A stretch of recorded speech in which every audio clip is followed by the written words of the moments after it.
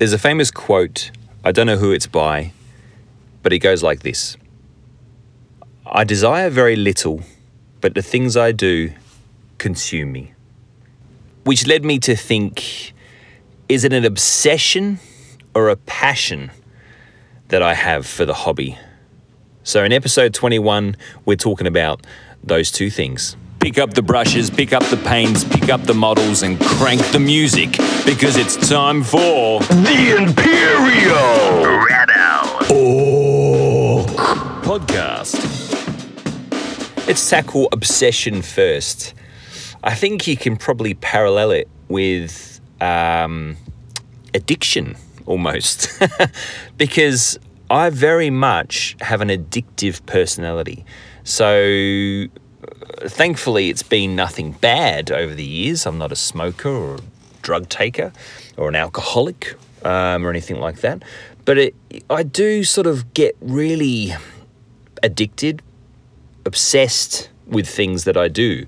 And when I look back over the years, for instance, with music, I sort of throw myself into it, but I get like this mad sort of obsession for it. So I have to explore every avenue. I have to really immerse myself in it. I have to be as productive as possible. There's sort of like this, almost like this internal pressure of getting stuff done and getting it as best I can, but then also never being quite satisfied with what I've done.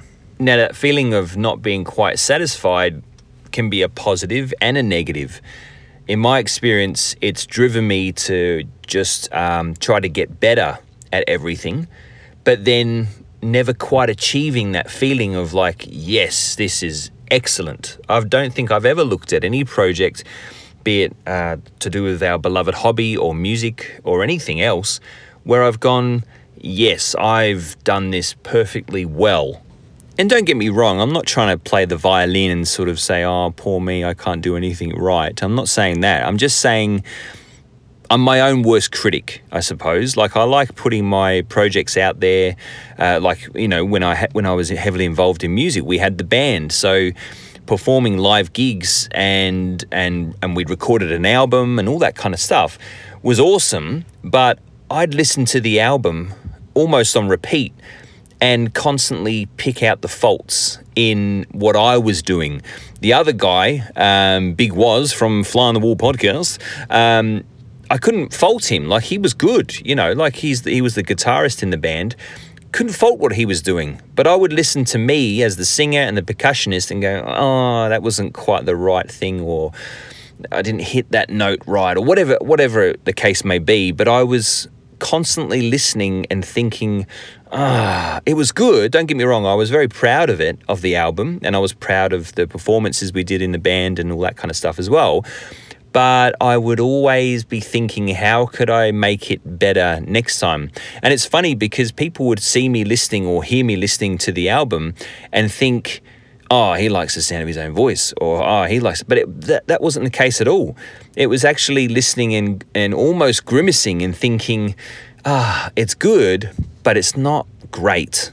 I wouldn't even say it comes down to self-esteem or lack of confidence or anything like that, because I think I am quite a confident person. I've always put myself forward. I've always believed that shy people miss out. So you've got to put yourself out there if you want to achieve certain things. And I've got a background in sales, and that's face-to-face sales. So you had to have a personality. You had to sell yourself.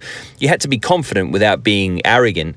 All those kinds of things. So everything I do with a level of confidence and excitement. But I think that's probably the best way to describe it, is that I'm my own worst critic. Everything I do, I look at and go, mate, it's good, or it might be bad, but you can do this next time and make it better. To be honest, and this is going to sound a little sappy, but the only thing I know that I'm good at is being a dad, because I've got 3 daughters. I look at my 3 girls and I'm absolutely proud. And I think I've done a good job there. And of course, I'm not the only one involved in shaping them. But they're really, really good girls. They're clever, they're funny, they're beautiful, they're intelligent, all those kinds of things, great attributes. And that's down to them, but it's down to the way they were raised by me. And I think big pat on the back on that one. So that's the only thing, honestly, the only thing I look at and go, I've done a great job there. And other people have said how wonderful they are to be around and all that kind of thing as well. So very proud dad. As I said, I think it can be, that self-criticism can be a real positive thing as well, because it's like a driving force to make sure I push myself to get better. So when it comes to painting, for example, I can look back over the years and see that there's been an improvement, because when I first started painting models, I knew that it wasn't great. And honestly, the best thing I could have done is put it out there on a public forum like my blog, so I could get constructive criticism from people that knew what they were doing more so than what I was. So I think the obsession part for the hobby is that striving to get better. It really is. So purchasing more, getting more models, of course there's an excitement behind it and going, oh, I could do this, I could do that. But it's an obsession that I want to master the painting as best I can. I'm not saying I'm going to be a master painter or master converter, but I'm obsessed with the idea of getting it to a level where I can look at it, me, Luke, aka Eero, can look at it and go, that is perfect. But you know what? History dictates that I'll never actually get to that point. I certainly never got to that point with the music, for example. And yes, I had plenty of people say to me and to my bandmate that, that was a great set, or that was a great album, or that's a great song. Like, plenty of people came up to us after gigs and that kind of thing and said, wow, that song was awesome. And we were 99% an original band, so we were writing our own songs, our own music, our own lyrics. So it was quite the compliment for someone to come up and go, oh man, I love that song. Or we'd get our regulars who would be like, can you play this song again? Like, we love this one. Now that was obviously very, very flattering, but to me, there was always a feeling of like, yeah, it was good, but it's not great. Luke, this is your subconscious talking. It sounds to me like you're never bloody happy. So what about passion? Well, like with the music, like with other hobbies I've got, such as writing, it's an absolute passion, without a doubt. The hobby is such a passion of mine for so many reasons, and it's a lot to do with that it's my own thing. It's my own world. It's my own, a little bit of escapism from real life. But as I've said before, my life is great. I don't feel the need to escape it because it's a bad thing. I'm not drowning myself in my sorrows or anything like that by painting Imperial Guardsmen. Not at all. But it is just that snap away from reality and immersing yourself in a weird, wonderful world, just as much as you would watching a movie or reading a book. But for me, it's got that extra thick layer of creativity involved as well. So you can lose yourself, but then your mind is stimulated because you're thinking, you're planning, you're experimenting, you're being creative, you're making something from nothing a lot of the time, and it's all to do with your own imagination, and I just love it. I'm very much a big kid at heart. In a lot of ways, I'm a big kid, to be honest, when it comes to my sense of humor, everything. I am a big kid, and I'm proud to be a big kid as well. And yes, people have labeled me as like juvenile or immature and all that kind of thing, and it doesn't bother me because I'm happy. So as well as the creativity and the escapism, it's also that throwback to my childhood. Because you know what? I loved my childhood, absolutely loved my childhood. And in fact, I reckon I was dragged kicking and screaming out of it. I loved sitting on the rug playing with my soldiers. I loved playing on the rug with all the Legos spread out. And most of the time I was on my own. I did have friends, but I preferred, that kind of play on my own. I had two older sisters, but they were sort of a fair bit older, so they were sort of doing their own thing anyway. So I was kind of left to my own devices, left to my own imagination, and wow, what an imagination it turned out to be. And you know what? When I think about it, the hobby now, the miniature hobby, combines those two passionate toy playthings when I was younger, toy soldiers and Lego. So I'm searching all my bits boxes for the right pieces to make these kick-ass little soldiers. That's kind of cute. Now, as most of you can probably tell, I'm not the most educated when it comes to the hobby. I don't know all the names of all the weapons and all the different factions. I'm not really up to scratch with all the background lore on every faction. None of that, you know, like I sort of scrape the surface of everything and get by with bits and bobs of knowledge. But for me, that's not what it's about. For me, the biggest love, the biggest passion for the hobby is the creativity. And it was exactly the same with the music. I'm not classically trained. I've never been taught an instrument. I always just seem to have a bit of a natural flair for music, so a natural musical ear, or whatever you want to call it. I got my first instrument when I was 12. I watched a documentary with my dad on Jerry Lee Lewis, Great Balls of Fire. You might know that song. Playing piano and setting fire to it, and I was blown away, and I just thought, yep, wow, I want to play piano too, and I maybe set fire to it eventually. I never did that actually, but shame, I should. But that was the spark, you know. Excuse the pun. Ah, that one got me. Dear oh dear. What I'm saying is, my theoretical knowledge, musical knowledge, is non-existent. So there's none of that. It's all just been practical. I picked up a drum kit. I knew I had natural rhythm, and I just thought, yeah, I'll give a drum kit a go. And bang, I was just knocking out beats left, right, and center. There was no technical ability because I wasn't taught anything. I wasn't taught that. But over time, bit by bit, and with that obsessive kind of feeling of wanting to get better, then I just pushed myself. I would play in the garage at mum and dad's house when I was a kid, and I would listen to music, and I would try and emulate what I was hearing, or just come up with my own beats. I often did, like beatboxing. I'd do a bit of that, and then I'd try and translate that over to actually playing on a kit. I think what it comes down to for me is that obsession, passion, even addiction, all roll into one big thing, and that's just love. It's love for whatever hobby it is. At the moment, and for the last 5 years, the real love has been for this little miniature hobby of ours. Before that, well, I'll always have a love for music and even making music. I'm still in a band and still play drums, but we're not probably as prolific as I once was. We don't perform or anything like that. It's just purely some mates getting together and bashing out some hardcore tunes. And I love that. I do love that. And that's another outlet. But for me, the passion for that part is more hanging out with my mates and seeing the smiles on their faces while we smash out some cool songs. But yeah, my true love for a hobby at the moment is our beloved miniatures hobby. But yeah, I'm always going to have a love for other things as well. There's quite a few little things, bits and bobs I'm interested in.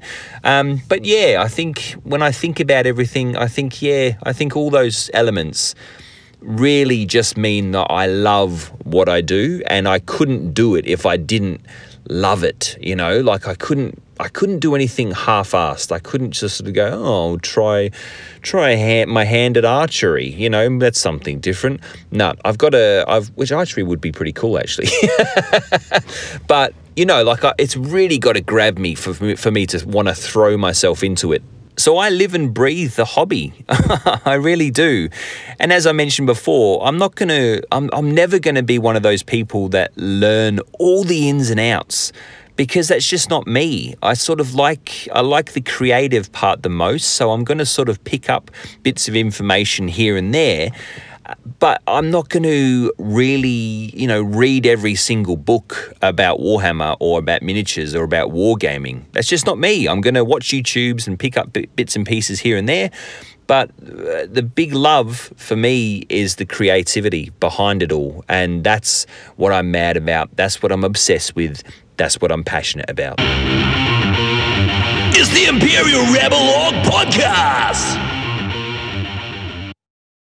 The hobby spotlight today is on a chap who calls himself Starship Varinus. Talk about obsession and passion. This guy is so prolific. I follow Starship Varinus on Instagram and on the blog, on the WordPress blog. And yeah, very, very prolific. He's always putting out stuff and it's all very, very grim and dark, which is fantastic. But you know what I love about this guy's work the most? It stands out. He's actually got style. You can now not everyone can achieve this. Don't get me wrong. Don't get me confused with saying that people without a particular style aren't good. There's plenty of great artists out there and miniature painters and builders who are awesome, but you sort of can go, oh yeah, all sort of ties in with the same sort of look and feel, where Starship Varinus and others, he's got his own style. I guarantee it. I can spot, if you lined up a whole bunch of minis, I can spot his out of everybody else's. Does that make sense? Like it's just I can't even explain it. You have to look it up yourself. But it's just got a certain paint style to it. And it was the same with Woodugast. Remember I talked about him many episodes ago. He's got his own style. And I think that's such a cool thing to be able to achieve. Another thing I love is his conversion work. Now, obviously, we all know that I love my kit bashing and conversions. And this guy, yeah, he's in one of the upper echelons as far as putting bits and pieces together. It's quite a, and I know I'm blowing my own trumpet here, but it's quite a skill to be able to put a piece together and think what's going to work with what, and going through a whole myriad of different pieces and kits and stuff like that to try and find the right pieces for the right type of look you're trying to achieve. It does take a lot of effort and skill and a lot of forethought. I'm a big fan of what I call freestyling converting, so just making it up on the spot. But there's also something to be said about planning a miniature conversion out. And this guy, he just seems to nail it. I haven't, honestly, hand on my heart, I haven't seen him do a conversion that doesn't work. Now, I've seen plenty of others. You sort of go, oh, the head doesn't quite look right, or the arms are too big, or whatever it is, and you try not to be too harsh because it's all about just having fun, of course. And at the end of the day, they're just little plastic men. But Starship Varinus nails it every single time. Every time I look at one of his beautiful put together pieces on Instagram, I'm just like, yep, that works. Now, for good reason, this guy's got over 11,000 followers on Instagram. Just think about that number for a moment. 11,000 followers. And he's putting together little miniatures. Now, that says something about the hobby and about the growth of interest and passion out there for the beloved hobby, that 11,000 people are following this dude and loving what he does. And I think that's so cool. But let me stress, despite his popularity, despite that following, he's always quick with a kind word or a thank you for, you might sort of say, great job, man, or whatever. And he's always quick to be, yep, thanks, dude, really appreciate it. And he'll comment on other people's work and stuff as well. So despite the fact that he could well-deservedly have a very big head and be quite proud of himself, he doesn't come across that way at all. He seems quite humble, and I like that. I really like that. So go check this dude out, Starship Varinus. That's StarshipVorinus. Starship Varinus. He's on Instagram. He's on WordPress as well. He has got a blog over on WordPress. starshipvarinus.wordpress.com. Check him out. Really cool stuff. As far as me and my hobby and my projects, what have I been up to? You guessed it. It's still Hellgate. I am neck deep in Hellgate stuff. I've just put together a police force that I've called the Hellgate Planetary Force. They're really cool. Made them from the Necromunda Enforcer bits, plus a whole bunch of different heads. I even used a bit of the Corpse Grinders kit as well in there. I'm really happy with those. I plan on doing some more elite type police units as well, probably using Space Marines. And I've also been chipping away at a story I've been writing called Malus, M-A-L-U-S, been chipping away at that as well. As I mentioned before, that's writing is a real passion of mine too, and I'm constantly striving to get better at it. People have been really helpful on the blog and been quite constructively critical. Is that the right phrase? You know what I mean. They've been really helpful. And that's kind of it for me as far as the hobby. If you want to email me for any reason, you can, imperialrebelorc@gmail.com. You can find my Instagram imperialrebelorc, and you can find my blog imperialrebelorc.wordpress.com.